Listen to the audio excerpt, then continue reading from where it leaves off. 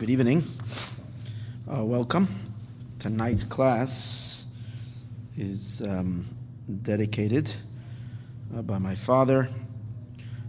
This is in honor of his brother. Tonight is the Shloshim, the 30 days since my uncle's passing. May this be a big schus for my uncle. Very special.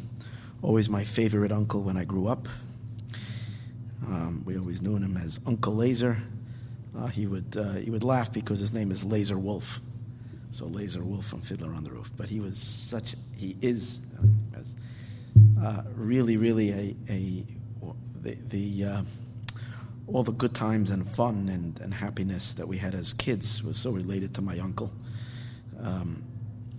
Had an extremely difficult life, never had children, and many other hardships, and yet had such a positive, whoever came into contact with him would always just laugh, just happy, funny, exciting, great person. So this should be an Aliyah's Neshama to him, passed away very young at the age of 67. May this be an Aliyah's Neshama to him. Eliezer Yehuda ben Ruvain, may this be the schus of his neshama and lead his soul to the greatest of heights. And may he channel lots and lots of brachas down to his family, to relatives, to extended family, and the family shouldn't know any more sadness, and only joy and happiness from now on and forever. And may the departure be very short, because momentarily, hopefully, we're going to be reunited with all those that have departed back down here in this world, as Mashiach will come and the resurrection is going to come, and all this is going to happen b'karav mamish. Another dedication on tonight's class was, this week we're keeping it in the family, a nephew of mine, Yankee Herzog, was dedicating tonight's class, lizchus, his mishpacha, for good things, for brachas and mazel, and only good things. You should have, Yankee, a lot of simchas in your family, and only happy things, and b'toiv hanira v'anigla, in the revealed and good on all aspects. Yasher koyach, thank you for that dedication. Tonight we are preparing for Pesach, and everybody's, doing some kind of preparations, whether we're doing physical preparations, spiritual preparations, learning, studying. And the focus a lot is on the redemption, on Pesach. And God commanded us to focus on the redemption, on going out of Egypt. However, as everybody knows, I have Mashiach fever, and therefore my excitement is not etched so much in the past. That was 3,500 years ago. I'm more excited about what's happening right now in the world and the redemption that we are in the midst of experiencing now. We're definitely at the onset of a very great redemption. So what I would like to focus on is the connection of Pesach, Yetzias Mitzrayim, to the up and coming, and I don't even want to say up and coming, but the occurring redemption that's happening.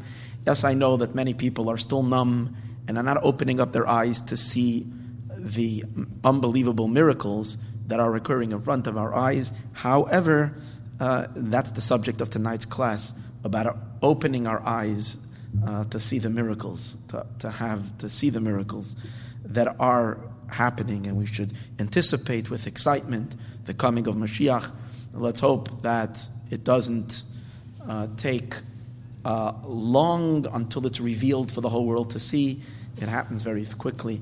Shabbos, we were learning a passage in the Zohar. I give a class on Shabbos based on the Zohar. When we're learning a class on the Zohar that was talking about the cosmic birth of Mashiach in the world, and the neshama of Mashiach, and how in order for Mashiach's neshama to be born, there is this constriction, and there are 70 cries that are cried out by the mother, which is the Shekhinah, giving birth to Mashiach's neshama into this world. It talks about a gazelle that's giving birth. And the Zohar, what I didn't notice on Shabbos was that the Zohar talks about that this ayeles hashachar, this doe, this female doe, she cries out 70 times when she needs to give birth, And finally, Hashem sends a snake, and the snake bites her, and that assists in the birth. And the Zohar talks about 70 years, the last 70 years of exile, as being those labor pains of it happening. And then finally, the Zohar speaks of the birth. And the Zohar mentions something about 2 years taking, this birth. So there's 70 and there's another 2. So it's interesting, someone had mentioned on Shabbos as well, that we are now exactly 72 years after the conclusion of the Holocaust. So when we're talking about the birthing of a 70-year birthing, and whoever has been paying attention to this class knows that we've been talking, that over here at this class, I've been speaking about opening our eyes to the redemption very strongly for the last 2 years, because we're definitely in the midst of a birthing process right now. It's happening.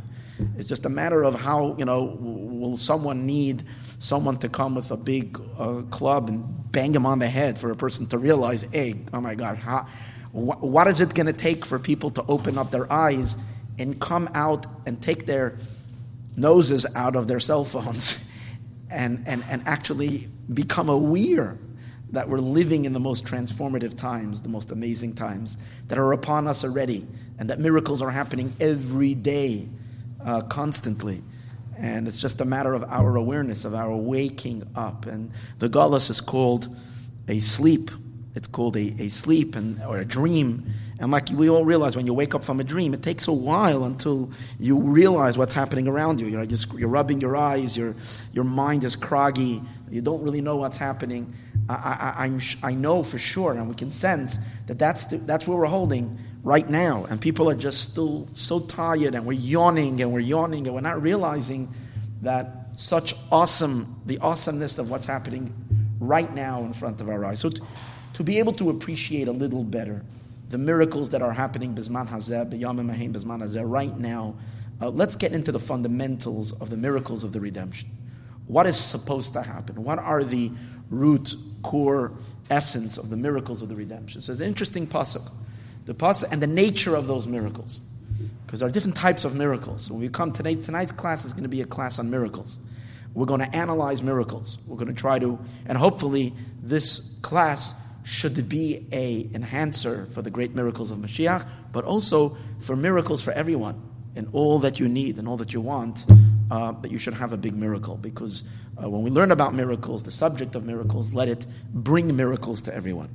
In any case, it says a pasuk in Micha. It says, Ki yemei tzeischa me'eretz Mitzrayim. As the days when you went out of Egypt, erenu nefla'os, I will show you, or I will show him wonders.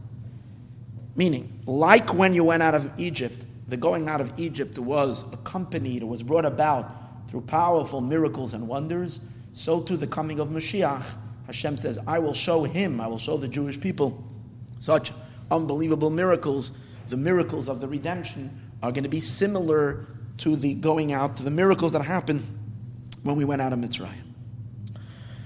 So there's a comparison being drawn between the miracles of Yetzias Mitzrayim, which we had the 10 plagues, then we had the splitting of the sea. So the coming of Mashiach is also going to involve incredible, incredible miracles.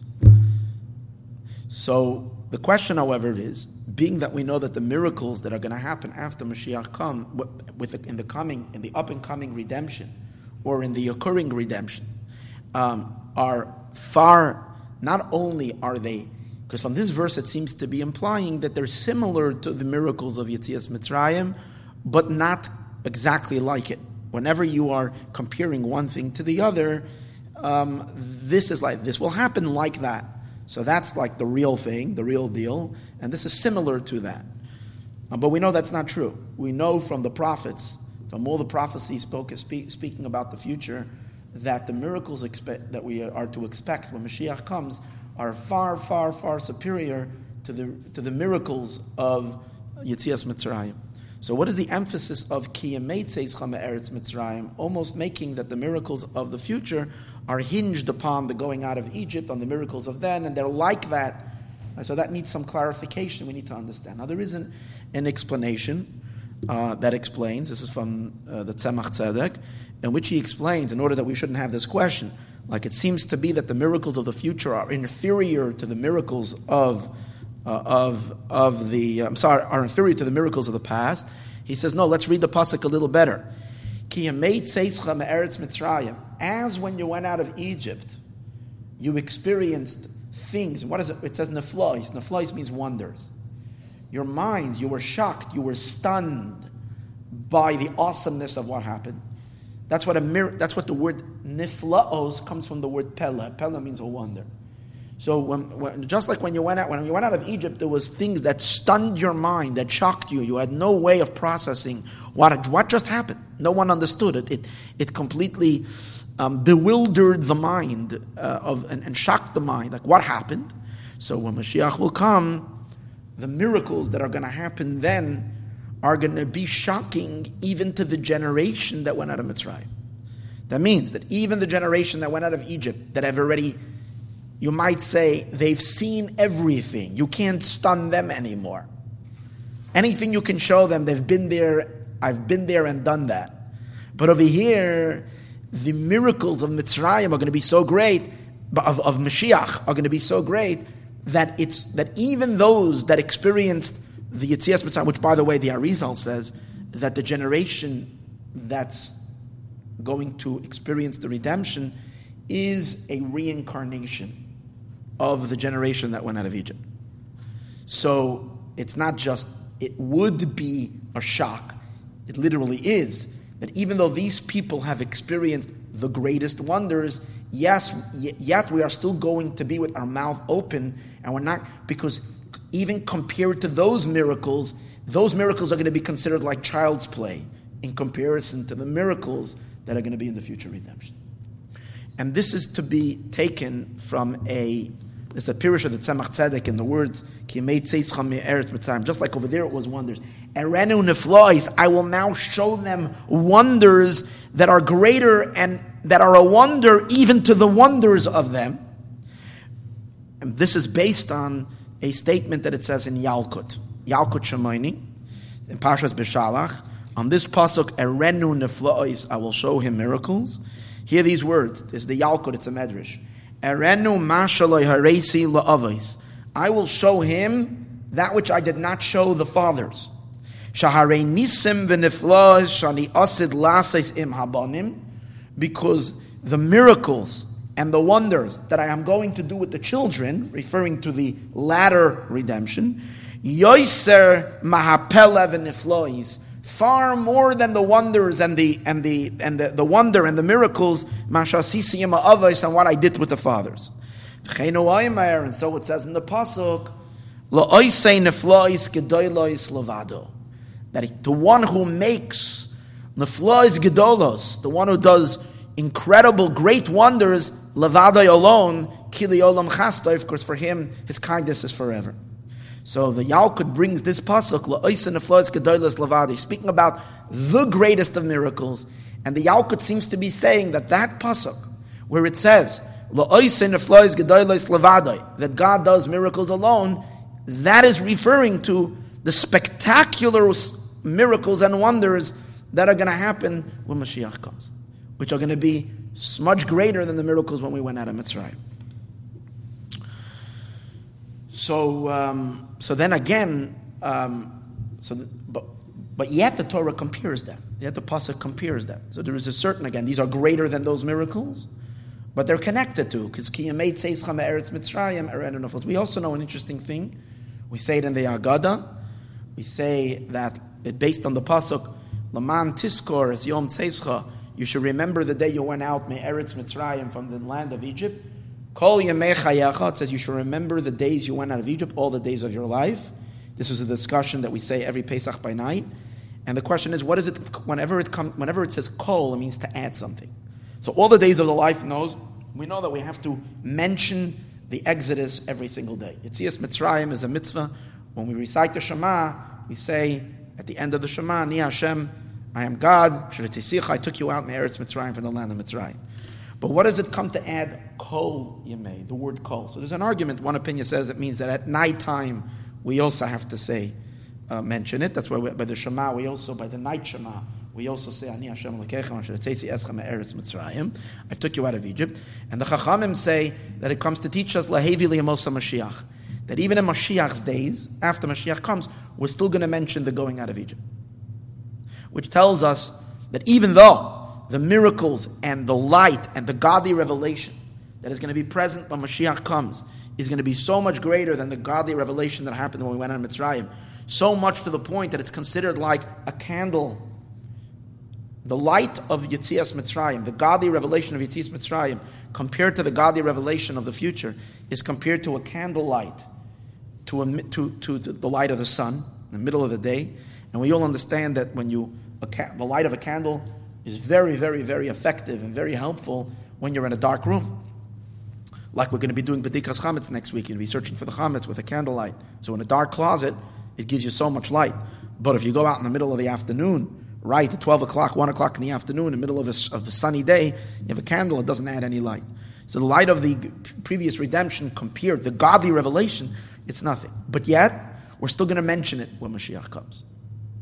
So we see in the idea that there is a certain connection. So what is that? What is the idea? So to understand all of this, let's get a little bit of a deeper understanding into the character of miracles. In general, there are two types of miracles. There are miracles that are earth-shattering. Again, there are miracles that are earth-shattering, which means they break open some kind of a natural phenomenon, and you see something divine happen. Something in nature is suspended. Something in the world of the natural order kind of stops, and something else takes over. Okay? So these are miracles, let's call them miracles that transcend nature. And like all the miracles that happened by Yetzias Mitzrayim, beginning with the first plague. I mean, for a river to turn into blood, obviously there is no scientific explanation to that. It's like, wow, what happened? Someone meddled with the river. Someone was manipulating nature. Obviously that was the whole point.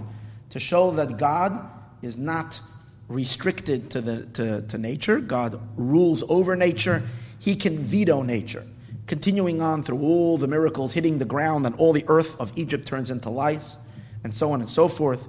And then suddenly when it becomes pitch black for 6 days in a row, or in the like, fire and water coming together in the hail, right? These one after another. These were like clearly acts of God in the world, and there was no way to challenge that. It was so clear, culminating in the great miracle of the sea splitting open. So these are clear miracles that transcend nature. And then there's another type of a miracle, which are miracles that are enclosed in nature. They are work kind of within nature. And these are called what's called Nisim Hamalubashim B'Teva. They are miracles that are enclosed in nature. And that's part of our Jewish experience every year. We have Pesach, but then we also have other holidays. We have the holiday of Purim, and we have the holiday of Hanukkah. In both Hanukkah and Purim, we make a special blessing. Sha'asa Nisim Lavoisenu Bayamim Ahem B'Zman Hazeh. On Pesach, we also make this blessing, because Hashem did miracles for us, but in Pesach we say a much longer version. Asher Ge'olanu, we say Asher Ge'olanu, V'Gol Avaisenu, and Lemisha Asa, and we have to thank Lemisha Asa Lanu with Kol Anisa Ma'ela, all these miracles. At the end, right before we eat the matzah, at the conclusion, and before we drink the second cup, we make a special blessing for the miracles that God has done for us. That's a longer version of Sha'asa Nisim, but we thank God for the miracles. The other time of the year that we do that is on Hanukkah and on Purim.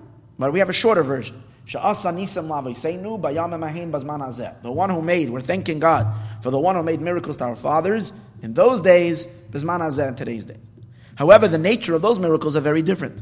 Now, the menorah miracle that happened on Hanukkah, that the lamp that was going to burn for 1 day, burned for 8 days, that was an extraordinary miracle that defies logic completely. Yes. But the other miracles, the primary miracle that happened on Hanukkah, and that is that the Jewish people defeated their enemies, was miraculous because it wasn't expected.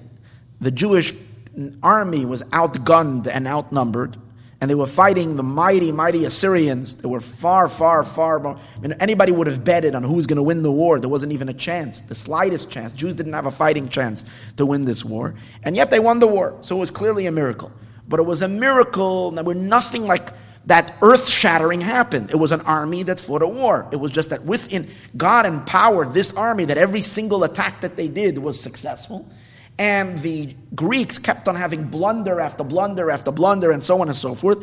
And through these various different ways, the Jewish people won the war.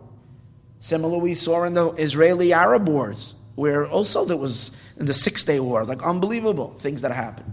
And other, where it didn't make any sense. I mean, the amount and and yet we won and the Jews won the war. So this is a miracle. Same as also on Purim. The entire story of Purim is clearly the hand of God, but yet God is working through the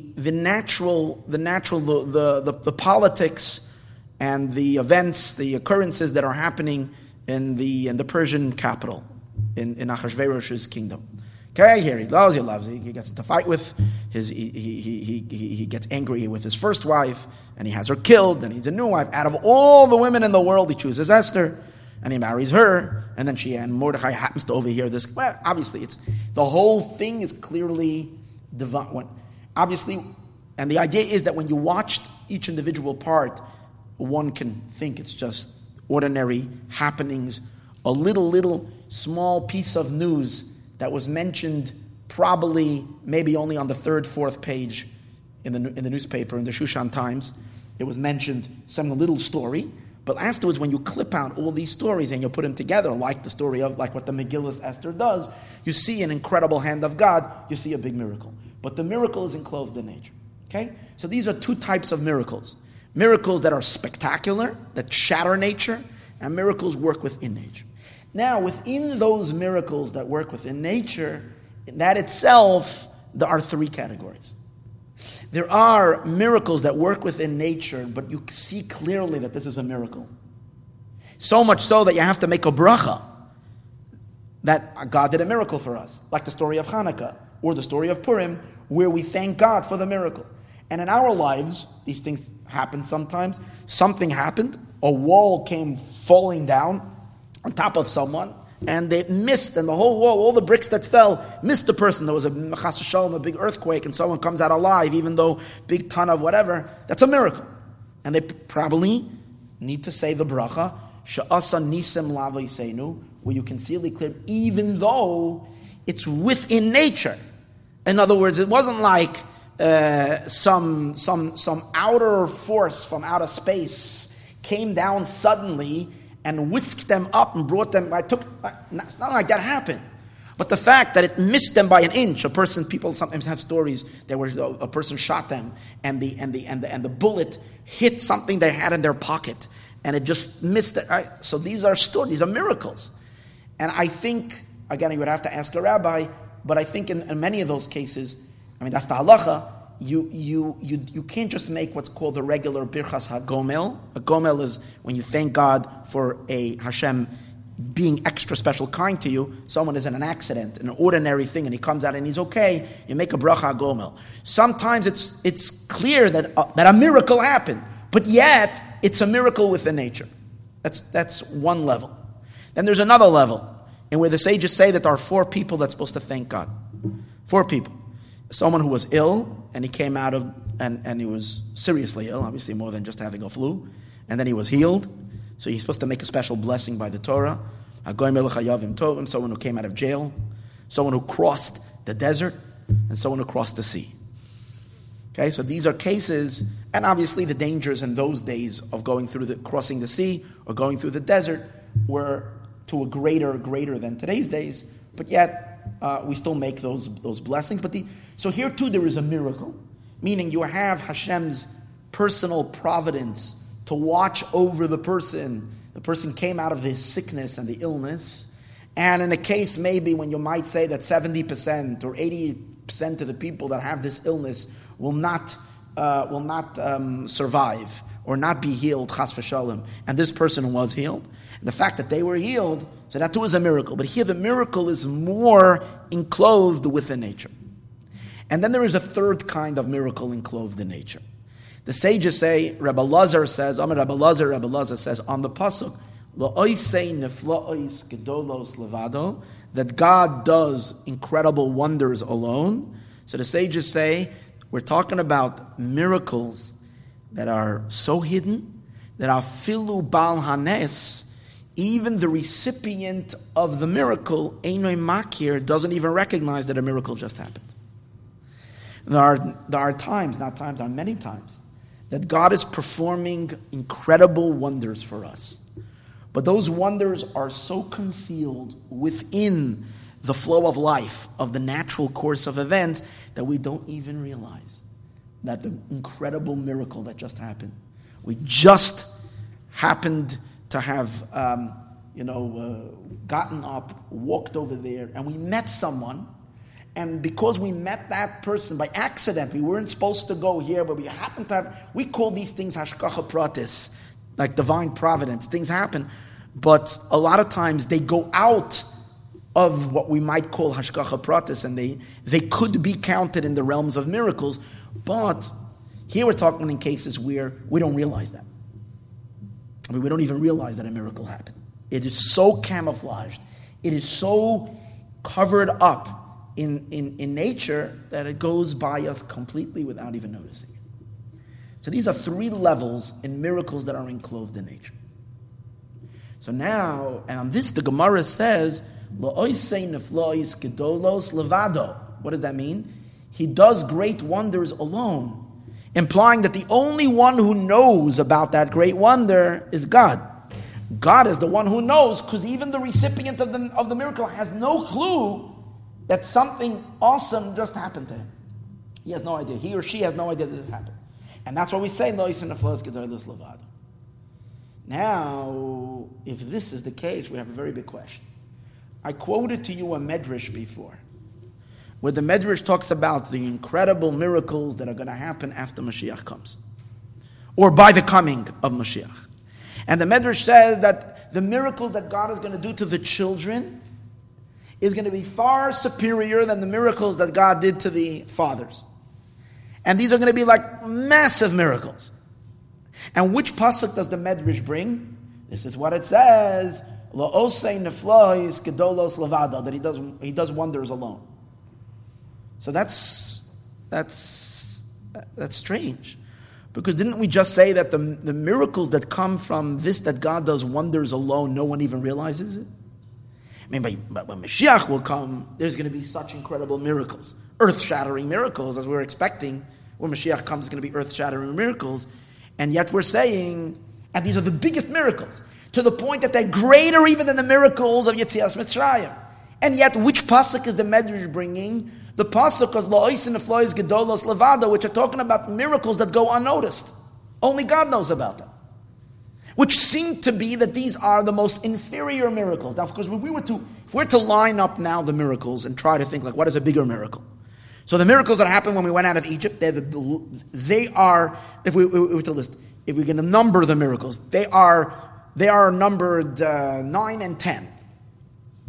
Right? Miracles that happen that completely break nature. So these are miracles that are on the miracle scale. We will give them a 9 and a 10. Okay, and you can go through your makkos and decide which one is an 8, which one is a 9, and which one is a 10. Okay, but that's that level. Then we have the miracles that are kind of enclosed in nature, the Chanukah Purim miracles. So we will give those a 7, and maybe a 6. 6 and a 7. And then we have miracles that you have to thank God for. And you notice that something unusual happened. But it's not like that Hashem was masked in nature, but it's a miracle. Those miracles, we will rate them at a 5. And then the miracles that no one knows, even the person himself doesn't know. So what are you going to give these miracles? A 3 or a 2 or a 1. And now we're saying that the big miracles that are going to happen when Mashiach comes, that are going to far outdo the miracles that were done when we went out of Egypt, those miracles are associated with which verse? La'oisei nefla'os gedolos levado, that God does great wonders alone. Which on that pasuk the sages say, on that verse the sages say, that these are the miracles that no one notices. And these are the miracles that are considered to be the biggest miracles, making Yetzias Mitzrayim look like, as we said earlier, like child's play compared to these miracles. So these are got to be the miracles of 10 plus. And yet, we're bringing on them the pasuk La'is and Neflois Gedolos Levad. So first of all, the first thing we have to realize is that this is already telling us that even though when Mashiach comes, we're going to have really super things happening, but a lot of what's going to be happening is going to be these kinds of miracles that are completely camouflaged. And as I've been telling you, happening where no one is even noticing these unbelievable things that are going on in the world, and people are just, okay, like, but that too at least is being noticed a little bit. But then there are so much things that are happening that we don't notice at all. Okay? But now you need to understand. So why are they called La'is and Neflois? Why are these the biggest miracles? And the answer to that is the degree of revelation of the miracle doesn't necessarily point or demonstrate the power of the miracle. In truth, it works the opposite. The more the miracle can hide, and the more the miracle can slip into the world unnoticed, is actually an indication that the miracle is coming from a higher place. What is a miracle in general? A miracle means that God is intervening. Okay, there is divine intervention. Now let's understand something. Nature is also divine. Who set nature into motion? God set nature into motion. And God is overseeing and directing and making nature happen every minute. That's also true. However, in Hasidic, we learned so many times, even though that too is coming from Hashem, that's coming from a lower level of godliness where Hashem has systemized himself, his energy to flow in a certain consistent, predictable manner.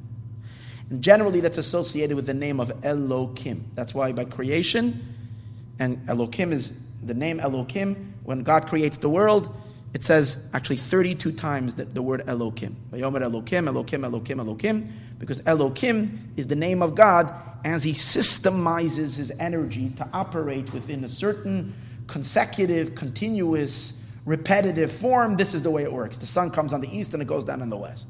There's forces of gravity, there's this force and that force. This is what keeps everything, and everything continues to work in the same way. That's nature. That's why Elokim is Gematria HaTeva.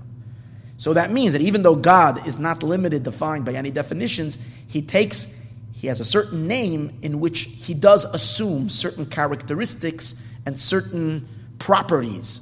And those properties are the property of nature, even though, what are those properties made out of? What is that system made of? It's made out of nothing other than God's will. Okay? But yet that's the system. So that we might say, we might call that the immanence of God. God's presence in the world continuously. Then, what's a miracle? A miracle is that when for whatever reason something is necessary, Hashem intervenes in a specific manner. God gets involved in a particular way, which means that he is getting involved from a place higher than the ordinary system, that system is also him. But he is getting involved from a higher level of the divine scheme of light, or Hashem's, right? From a deeper and a higher attribute, from a higher place within God. That's miracles in general. Now the question is, all these different miracles that are completely transcendental, and miracles that are involved in nature, God is intervening in all of them. The question is, which one is coming from a higher level of divine intervention? So the Kabbalists tell us an amazing thing. That the miracles that are enclosed in nature, and they don't create much ripples, and they're not earth-shattering. Maybe they make some ripples, but they don't blow the whole world away, actually come from a much higher place. Meaning God is getting involved from a much infinite and more transcendental, a more distant dimension of God's energy and light and life force is getting involved. And precisely because of that, it's not messing up nature. Because you see, when the powers of the divine that are above nature get involved, they're supposed to blow nature apart. Because nature is working within a certain a certain limited energy. It's like when you will infuse a bulb or a pipe with some very high water pressure, and you'll put it in and you'll blow the fuse or you'll blow the pipe apart. Because the tank, it cannot hold such intense pressure. So when you're introducing into the world a godly power that is beyond that limited, defined energy that God systemized to work within nature, it's going to blow it apart. And that's what happened in Mitzrayim, that the miracles that came were from a place above nature, but precisely because they're above, they cause a shattering within the nature can't handle it, so they break. The miracles that are enclosed and involved and kind of and slipping in within the natural order, but yet we see that God is involved.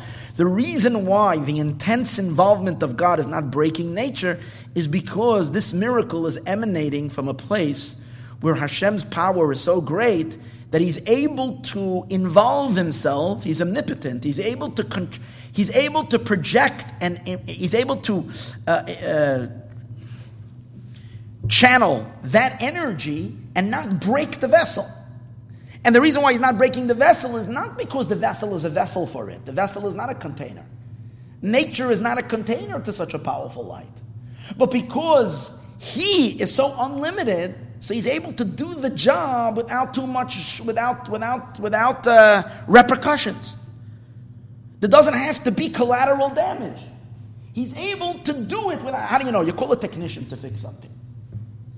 So, what's the real chachma? You have a technician who comes and he fixes your problem, but he breaks 5 other things while he's doing it. Listen, this is important. You have to rescue, right? Or a doctor that heals someone, and while they're doing, there's a lot of damage in the person as a result of the surgery or as a result of this. So that's that. Listen, he took care of the main problem, but many other things got damaged. But the real expert and the real doctor is able to do the surgery, is able to fix the problem, and everything is without messing anything up that's around it. The fact that God can provide a miracle and not cause any breakage in His system is an indication that this is coming from a much deeper and higher place. The highest and greatest miracles, those that are the ones that when they come into nature, no one even notices them at all. That's why the pasuk says, "La'osei niflaos gedolos." The real niflaos gedolos, the big wonders, are the ones levado that He alone knows about it. Where are they coming from? They're coming from the level of God where He is called levado. He alone is, and there's no one with Him. We're talking about a place where only He is, no one can even know Him. That inner, high place, that's where the miracles are coming from. Comes out according to that the greater the miracle is, the greater the godly power behind the miracle, the less invasive the miracle is in the natural order. The more matter-of-factly it is. No one even blinks an eye. And that's what we're saying according to this. The Tzemach Tzedek says, his Yortzeit, by the way, is next week. So he says, that is the greatness of Mashiach's miracles. There's going to be such incredible wonders. But the reason they're not going to cause such a shattering and a breaking of all of creation is because they're coming from a place that's levado. He alone is, and there's none but Him. So from that very, very high and deep place, it can be done in such a way that allows the world to continue running, and everybody's walking around as if nothing happened, and yet the greatest, most spectacular things are happening. Now we'll understand also why the pasuk says, according to this explanation, we're not going to leave it by here, but just explain, because this is like taking away the whole fireworks. Because if I'm going to leave you with Mashiach's coming in a way that it's just going to be like a matter of fact, come on, it's not exciting. I'm not going to leave you here. But this is at least in the process, okay? So when it says, it says, Mitzrayim, like the days when you went out of Egypt, erenu niflois, I will show you wonders. So what's the emphasis on the words erenu? I will show you wonders, or I will show him wonders. Now we understand why the greatness of the pasuk doesn't say there will be wonders. It says, I will show you wonders. The reason why it says, I will show you wonders, is because these very, very big miracles are happening all the time. In exile, when the Jewish people have been around in the exile for 2,000 years, we have been shielded and protected by these crazy, extraordinary miracles that are coming from the innermost of God's essence all the time. Whether entire communities, whether individual people. We've been living among 70 wolves that have, we say it in the Haggadah, not only one person wanted to destroy us. Every generation, there are so many who gang up upon us and they want to shred us to pieces, and the little sheep survives. Obviously, that's because God Himself is with us the entire time, protecting and doing the highest miracles for us. However, until Mashiach comes, we don't notice them. Why? That's the whole thing. Because they're not evasive. They're done in such a way where there's no damage to nature that is done because the power of the miracle. The chidush, the novelty of Mashiach is that God is going to open our eyes to be able to see them. That's the whole point. Erenu nifla'os. I will show you those wonders. The nature of miracles we might say, the character of the miracles that come from levado, where we say the level of God where He is alone, the pure essence, so to speak, of the Ein Sof, where He is alone. The character of intervention, when it comes from that place, is to remain anonymous and hidden and concealed, that no one notices it. The character of the miracles that happen from a place of levado is to be levado. Levado means that no one noticed that God was here. No one noticed that God walked into the room right now and performed the greatest miracle. No one notices. The chiddush when Mashiach comes is, the novelty is, erenu neflois. Those miracles I will show you. So according to this whole explanation, the greatness of the messianic miracles of Mashiach times is the miracles that are going to happen are going to be completely natural. Meaning so normal to us. And the whole novelty over here is that Hashem is going to give us the ability to recognize and to understand that wow, these are miracles. He's going to open our eyes to be able to see them. However, the problem with this explanation, it's a great explanation, but it still doesn't fit very well in the pasuk. Ki yemei tzeischa me'eretz Mitzrayim, like the days you went out of Egypt, erenu neflois, I will show you wonders. Why doesn't it fit very well in the pasuk? For two reasons. Number one, if we're comparing it then to the miracles that when we went out of Egypt, let's ask the question, in the miracles when we went out of Egypt, were they earth-shattering miracles or were they non-evasive miracles? Those miracles were clearly earth-shattering miracles. They were very, very noisy miracles. They were miracles that came with a big boom. And we're saying, like, similar to when you went out of Egypt, I will show you wonders. So it would seem to imply that when Mashiach will come, there will be spectacular, extraordinary, otherworldly miracles that are going to completely go against every aspect of nature. Because we're comparing the two. Hashem will show us those miracles. That's one thing. Secondly, it says, Erenu, I will show you niflo'os, wonders. The definition of a wonder is when you don't understand something, when you can't make sense of something. If we're saying, like we're saying now, that God slips these miracles in a manner that is just natural and normal, it just kind of works kind of within the order of the world, then we do comprehend them, then we do understand them. It's like the normal world. And here we're saying, I will show you wonders. So this is implying that there will be miracles of the other type as well. But then if that's the case, if we're saying that when Mashiach will come, we might argue and might say, okay, so there's going to be both kind of miracles. There are going to be miracles that are going to be completely camouflaged within nature. And the novelty in those miracles is that we're going to have the insight and the eyesight to be able to notice and see those miracles. That even though usually when that happens, Ein Bal Hanes Makir Benisai, the owner, the person, the recipient of the miracle doesn't recognize the miracle that happened. We will have eyes, we will see it. And then there will also be other miracles, powerful, spectacular, earth-shattering miracles. In a sense, as we said even earlier at the beginning of the class, it will make even the generation that went out of Mitzrayim bewildered of the greatness of those miracles. And that too will happen. But then the question is, so why does the pasuk then have to emphasize Erenu, we will see them? Of course we will see them.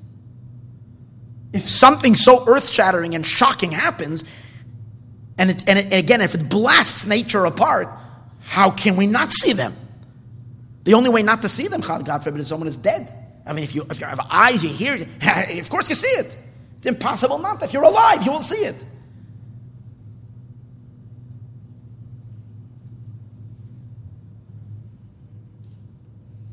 So in order to understand this, let's get a little bit deeper into the difference between, as we said earlier, the underlying causes of why certain miracles we see, a little bit deeper than we explained earlier, and certain miracles we don't see. The reason for the miracles that are seen, each one of them has a quality. Miracles that are revealed miracles, noisy miracles, and quiet miracles. Both of them have a quality over each other. The beauty of Mashiach is that when Mashiach will come, it will be the perfection of both types of miracles, both of them together. Type A and type B miracles. And in both of them, there is a novelty when Mashiach comes. There is a chiddush over what happened in the past. So what is that? And the idea is as follows. We mentioned earlier that the miracles that are completely enclosed in nature, to the point that no one even notices them, they come from God's very, very, very essence.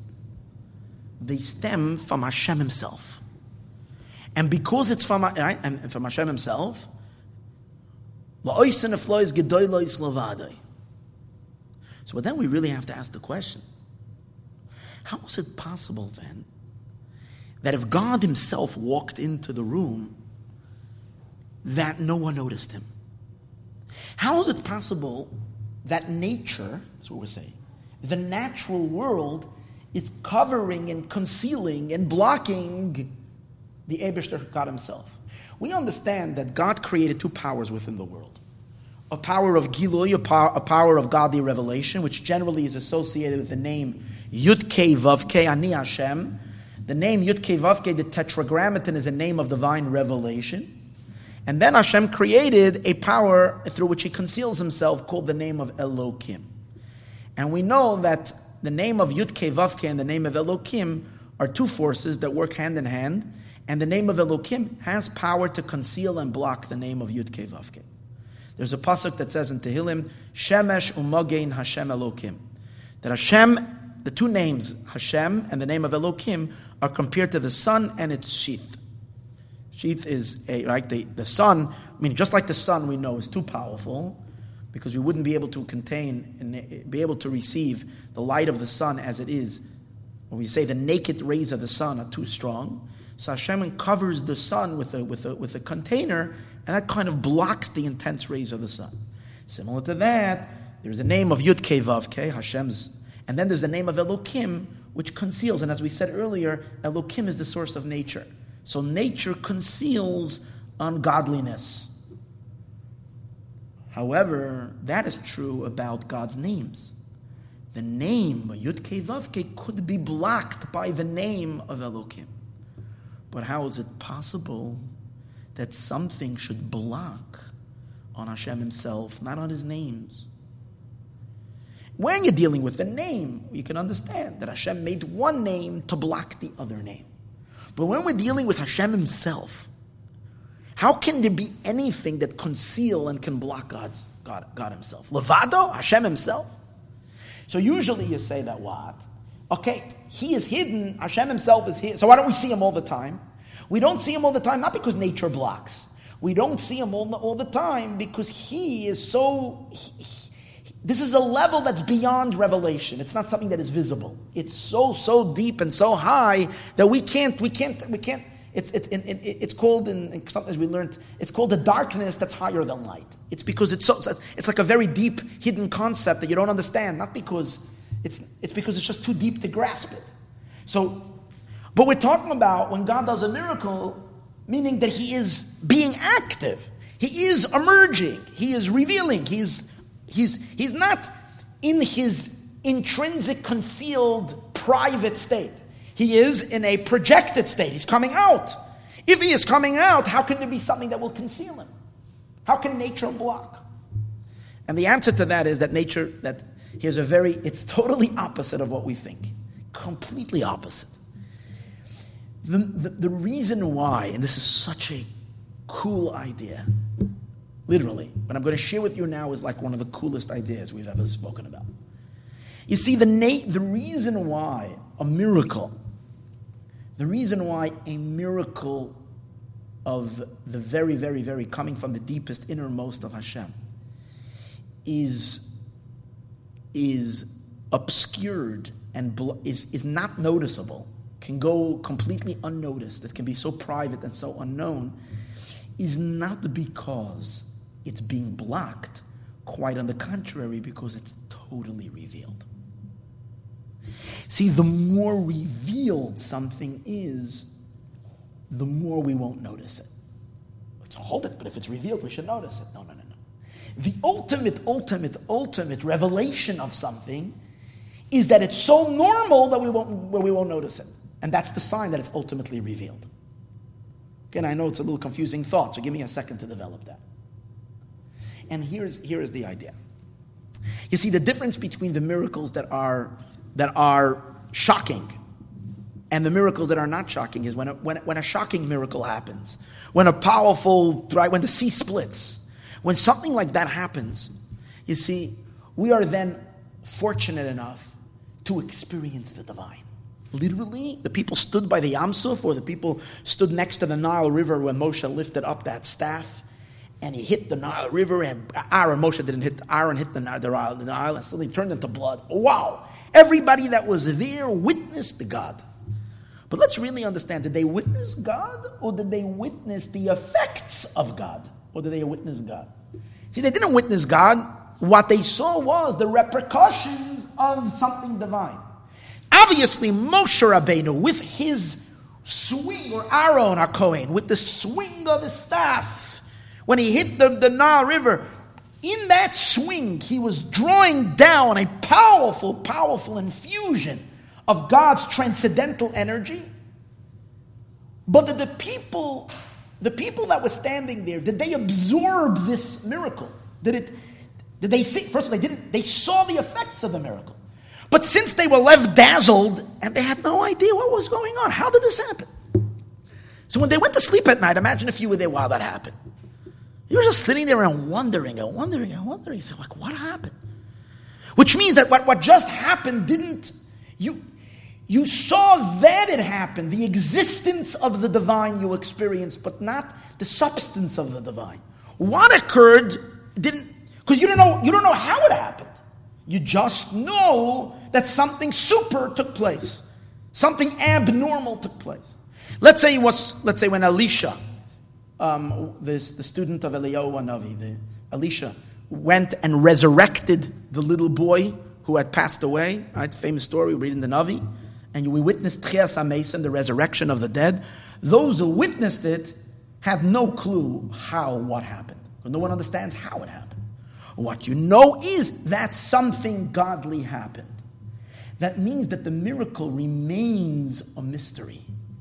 The miracle is, on the one hand, there's godly revelation, but on the other hand, that revelation is not really revealing itself because the revelation is remaining above you. It's hanging out over here, above your head, above your understanding. You don't know what it is. However, in miracles that are enclosed in nature, like the story of Achashverosh, Here, the miracle came so much closer to each and every one of us. Because that divine intervention, me and you can tell the story. I know, you know, all the people that were there knew what happened. Everybody can say, well, let's tell the story. Achashverosh got angry at his wife and he killed her. Then he fell in love with Esther. And then this happened, and then that happened. And so which means the story, which is really purely God. It's God himself. But God is coming down in a way that the story could be told. If the story could be told, that means that the people are absorbing something godly. We're absorbing godliness, this divine intervention, which was a higher level of Hashem, is now absorbed in the people. Their neshamas, their souls, their intellect is now taking in something godly. When by Yetzias Mitzrayim, by the great miracles of Egypt, that's not what happened. It spilled over them. But they couldn't absorb it. They recognized the power of God, but the godliness itself didn't enter into them because they didn't know what happened, how it happened. So when a miracle, or let's take it even further, that's when a miracle is like the miracle of Hanukkah and Purim. How about even when the miracle is God's intervention, but God's intervention is that a medicine is suddenly, when someone was sick, a new medicine came out. The FDA happened to approve this medication a day after this person got sick. This medication has been sitting and waiting to be approved for years. And God orchestrates it exactly, that the medication is now approved and it could be, or whatever, it could be used at this time. Oh, that's a clearly divine miracle. But over here, the miracle is even far more comprehended. You understand? How are you healed? You were healed through this medication. Even though it was God doing it, but God is doing it completely in a way where the godliness is absorbable. You're understanding it. You're taking it in. Comes out according to that. The ultimate absorption. The ultimate absorption of the divine miracle, in which you absorb it completely, is in a case where you don't, after it happened, no one even is talking about a miracle. It's just, as we said earlier, in a case where no one even knows that anything special happened. When it is so normal and so natural. Because as long as there is still something in the story where you're wondering, and you're saying, how did that happen? Like, what occurred? The fact that you're wondering means that it's still hovering a little bit above you. But if you're not even wondering, it's just so normal. Yeah, this is the way it is. What is that a sign? That is a sign that, again, its essence is, where is it coming from in its essence? Its essence is pure Ein Sof. It's coming from God himself. But the power is the power of God to reveal himself. The ability of Hashem to make himself known to you is so strong that he's able to contract his infinite omnipotent power to the point that he enters to make himself conceivable and knowable to you in a manner that you don't even bat an eyelash. It's so normal. I think the idea over here is, just to say, is that we've spoken about this many times, that the greater the teacher is, the deeper the teacher is, the lower they can go with their teaching. The fact that Shlomo HaMelech was able to explain his teachings, even to children, was a sign of the great brilliance of the teacher. The fact that he can take it down. You know, a teacher who can only teach to college professors, that means that their degree of wisdom is limited. But the teacher that can simplify things down to a kindergarten, to a nursery, to little, and they should understand that that's the ultimate power of how endless that teaching is. The case that God can take something emanating from him himself and channel it down so low that we don't even realize that anything extraordinary happened, and it's so normal to us, means that he's so revealed. It's not concealed. He is the power, he's so revealed, there's nothing. You see, where the miracle remains spectacular, there's a concealment. Because the miracle is in a place that it's above your head. So it's not fully revealed in you. There's something blocking. Here there's nothing, your mind is blocking. Here the mind isn't blocking anymore. Nothing is blocking. It's so normal. And to understand this a little better, if I was to describe 100 years ago, 200 years ago, if I was to describe to a person living then the normal world that you and I are living in today, the normal things that are going on over here, that I can hold this little instrument in my hand, and from here I can connect and talk to every human being across the planet. This person would tell me, "Wait, that means you're living in Mashiach's days. Those are the miracles of Mashiach." No? Would not a person tell me that? That means you are living, these are the Messianic prophecies. That's not normal. Does anybody blink an eye? Does anybody think this is crazy? I can study imagine if I told someone, who was a book collector in the olden days, that has been working all his life to collect and make a library of books and books and books, and all day long he's researching, where can he get that book and where can he get that book, and he knows as far as he's going, he's never going to get the entire Jewish library because there are so many books across. And if I told him that in 100 years from now, literally every pisher is going to have a little device in which he can have the entire library of the entire Torah, all of the books of Kabbalah, all of the books of Jewish, all on one little device like this. And he can sit over there and with his finger go like this and scroll through everything. Doesn't have to move, just push one button and he can open up the Talmud over here. Then he can push this move over a second and open up the deepest Eitz Chaim of Kabbalah. And he can get Hasidic Sfarim, books of Musar. And not only that, he can take all books that there are. I mean, this is not normal. Yet, it's so normal. These are crazy miracles. You'll say it's scientific discovery. These are godly miracles. It's just that it has become so normal, and it's so normal. No one even bats an eye that it's not normal. This is the power of the Ein Sof. This is the power of the Ein Sof to emerge into the world and to explain himself, so to speak, to simplify it so much that it doesn't even shock a 3-year-old. Because 3-year-olds can do the same thing. It's that normal. That's the greatness of miracles that are enclosed in nature. But on the other hand, there are miracles that are what? What's the root? What's the source of miracles that we can't comprehend? Miracles that are earth-shattering. So the root of those miracles remain, what's the point? Those miracles are not explainable. They remain above. They're higher than us. But what's the root of those miracles in God? Why hold it? So then the question is, why couldn't God reveal those miracles too? If he's the spectacular teacher, and if he wants to communicate himself to all of us, so why these those big miracles, why do they remain above and not revealed? So the Mittler Rebbe, the son of Reb Shneur Zalman of Liadi, explains one thing, and this is going to lead into the conclusion of what we're going to talk about tonight.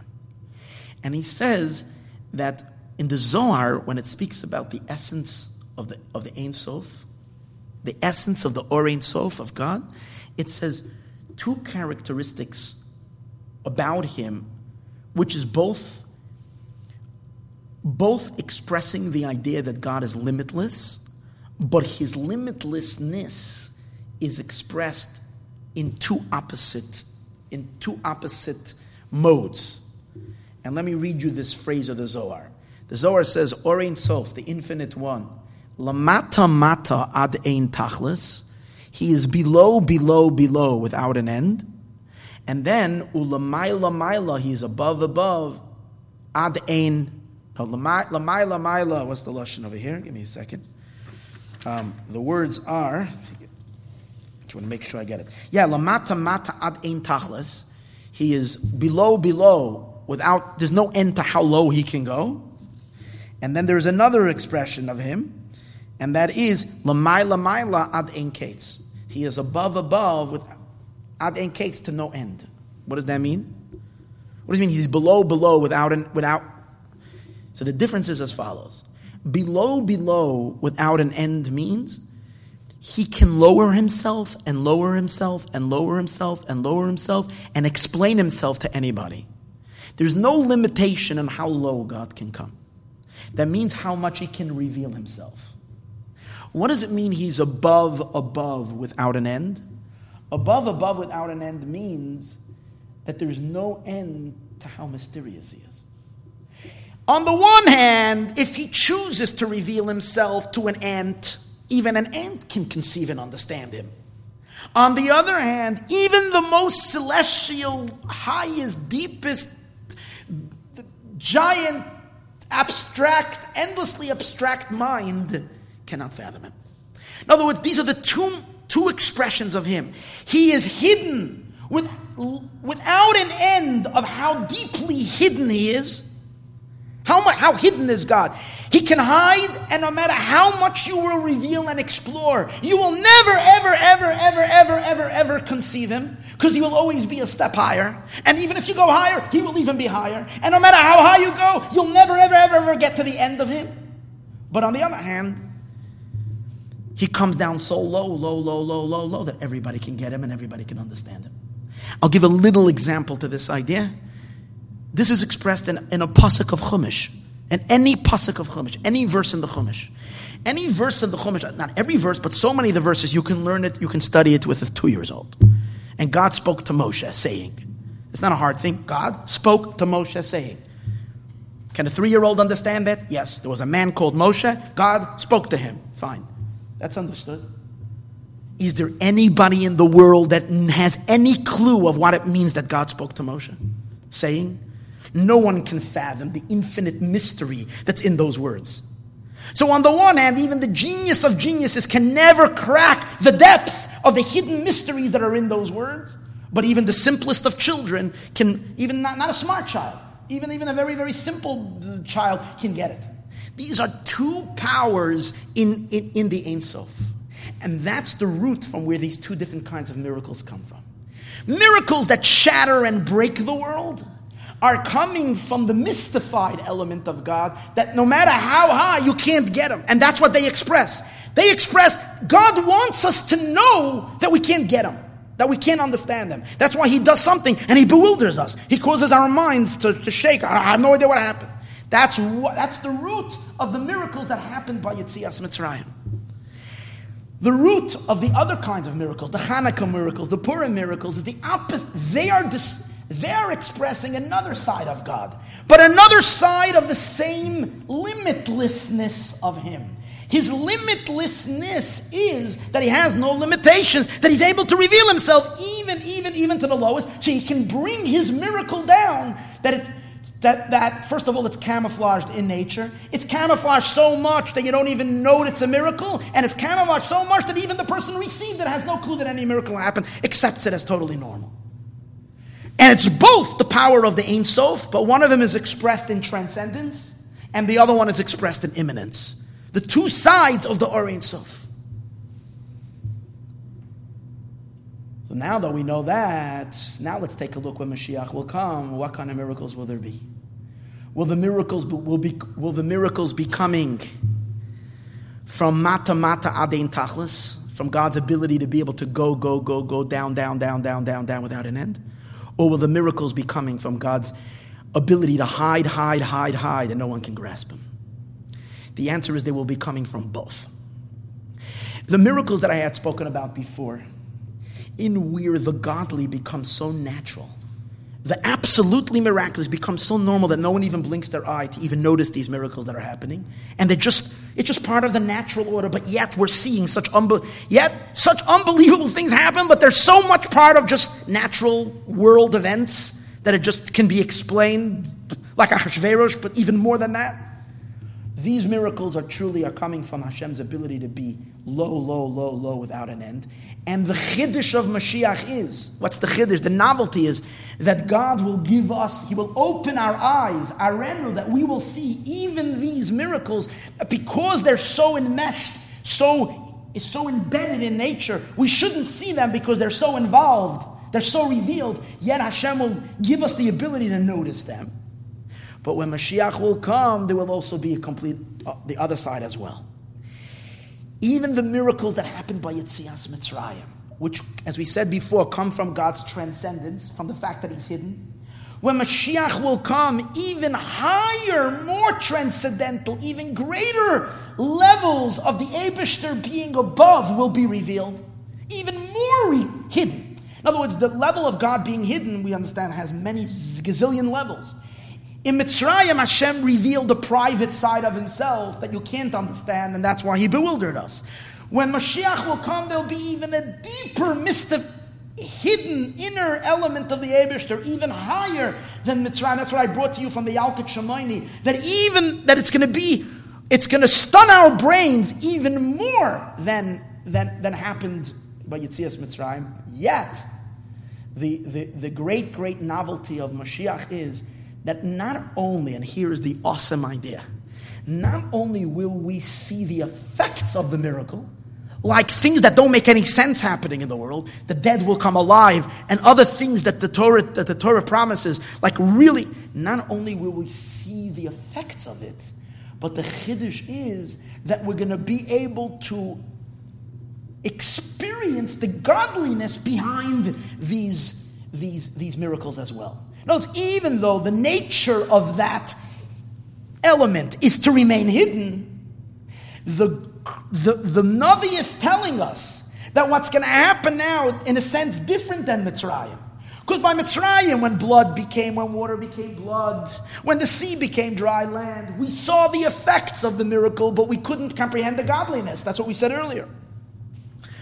But you see, in Mitzrayim, there was a difference I want to point out.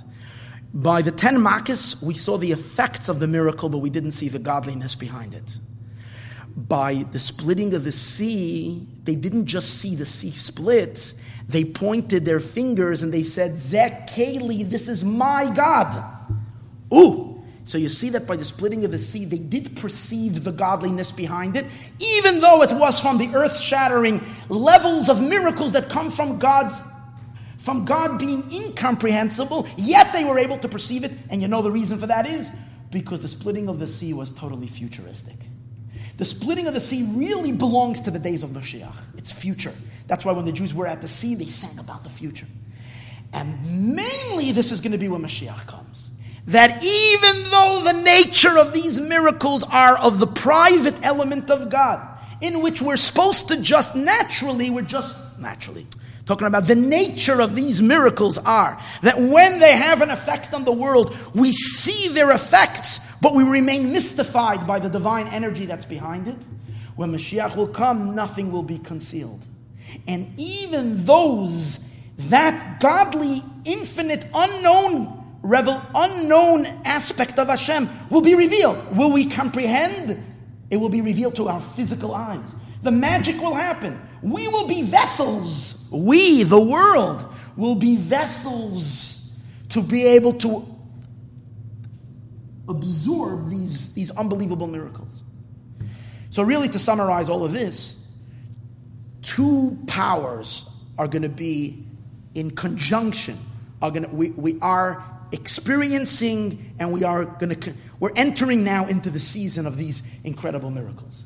To me, there's no shadow of a doubt that at least the first level has happened already a while ago, and it's continuing to happen. The second aspect of the miracles are definitely going to start occurring or have already begun. But what we're talking about is these two distinct elements of miracles.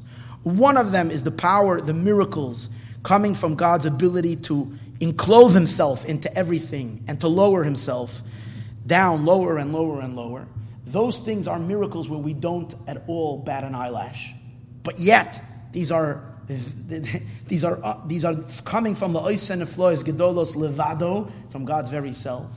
On the other hand, miracles that are completely earth-shattering, completely beyond all, yet even those we're going to apprehend, understand, comprehend them, and see them. And not only that, here's a deeper chiddush, that as a result of we, the Jewish people, seeing them, that is going to affect that the world, the nature of the world, will rise up to be able to receive them and not go bonkers when it's receiving them. In other words, it will be stunning, but at the same time, it won't cause a breakage in the world, because the world will rise and transcend itself. Does that make any sense? I just said something really crazy. The world itself will transcend itself, will transcend its natural limitations to be able to receive and not break from these transcendental miracles. And that part, which I didn't have any time to go through today, that part, that the world itself will transcend itself and be able to become a vessel, a container for these miracles that are really uncontainable, that is related to the 3,500 years of our work as Jews in the world, in which we, through our work of elevating sparks through Torah and mitzvahs, we completely redefine nature and enable nature to transcend itself, its very, very limitations, to become a vessel, to become completely transparent to God, and to become a vessel to receive that which is completely Ein Sof. And all of that happens and gets intensified in the month of Nisan, especially now. We never had a Pesach as powerful as this Pesach. Let's just remember that. You might be schlepping around saying, I got to do this again. I got to do this again. Right? I got to schlep the matzah. I got to clean the thing. I got to do the chametz again. And sometimes it becomes. Remember one thing: there has never been a Pesach as powerful as this Pesach. That's for sure, without any doubt. Now, because we've never been so into Mashiach's days like this Pesach, and all this light is here. It just requires for us to open our eyes and for us to go a little bit beyond our natural borders and limitations, so that we ourselves can become vessels for all the miracles, the transcendental ones, the imminent ones. May we merit to experience all of them. May it happen now. May we experience and see this all in the third Beis Hamikdash already this Pesach.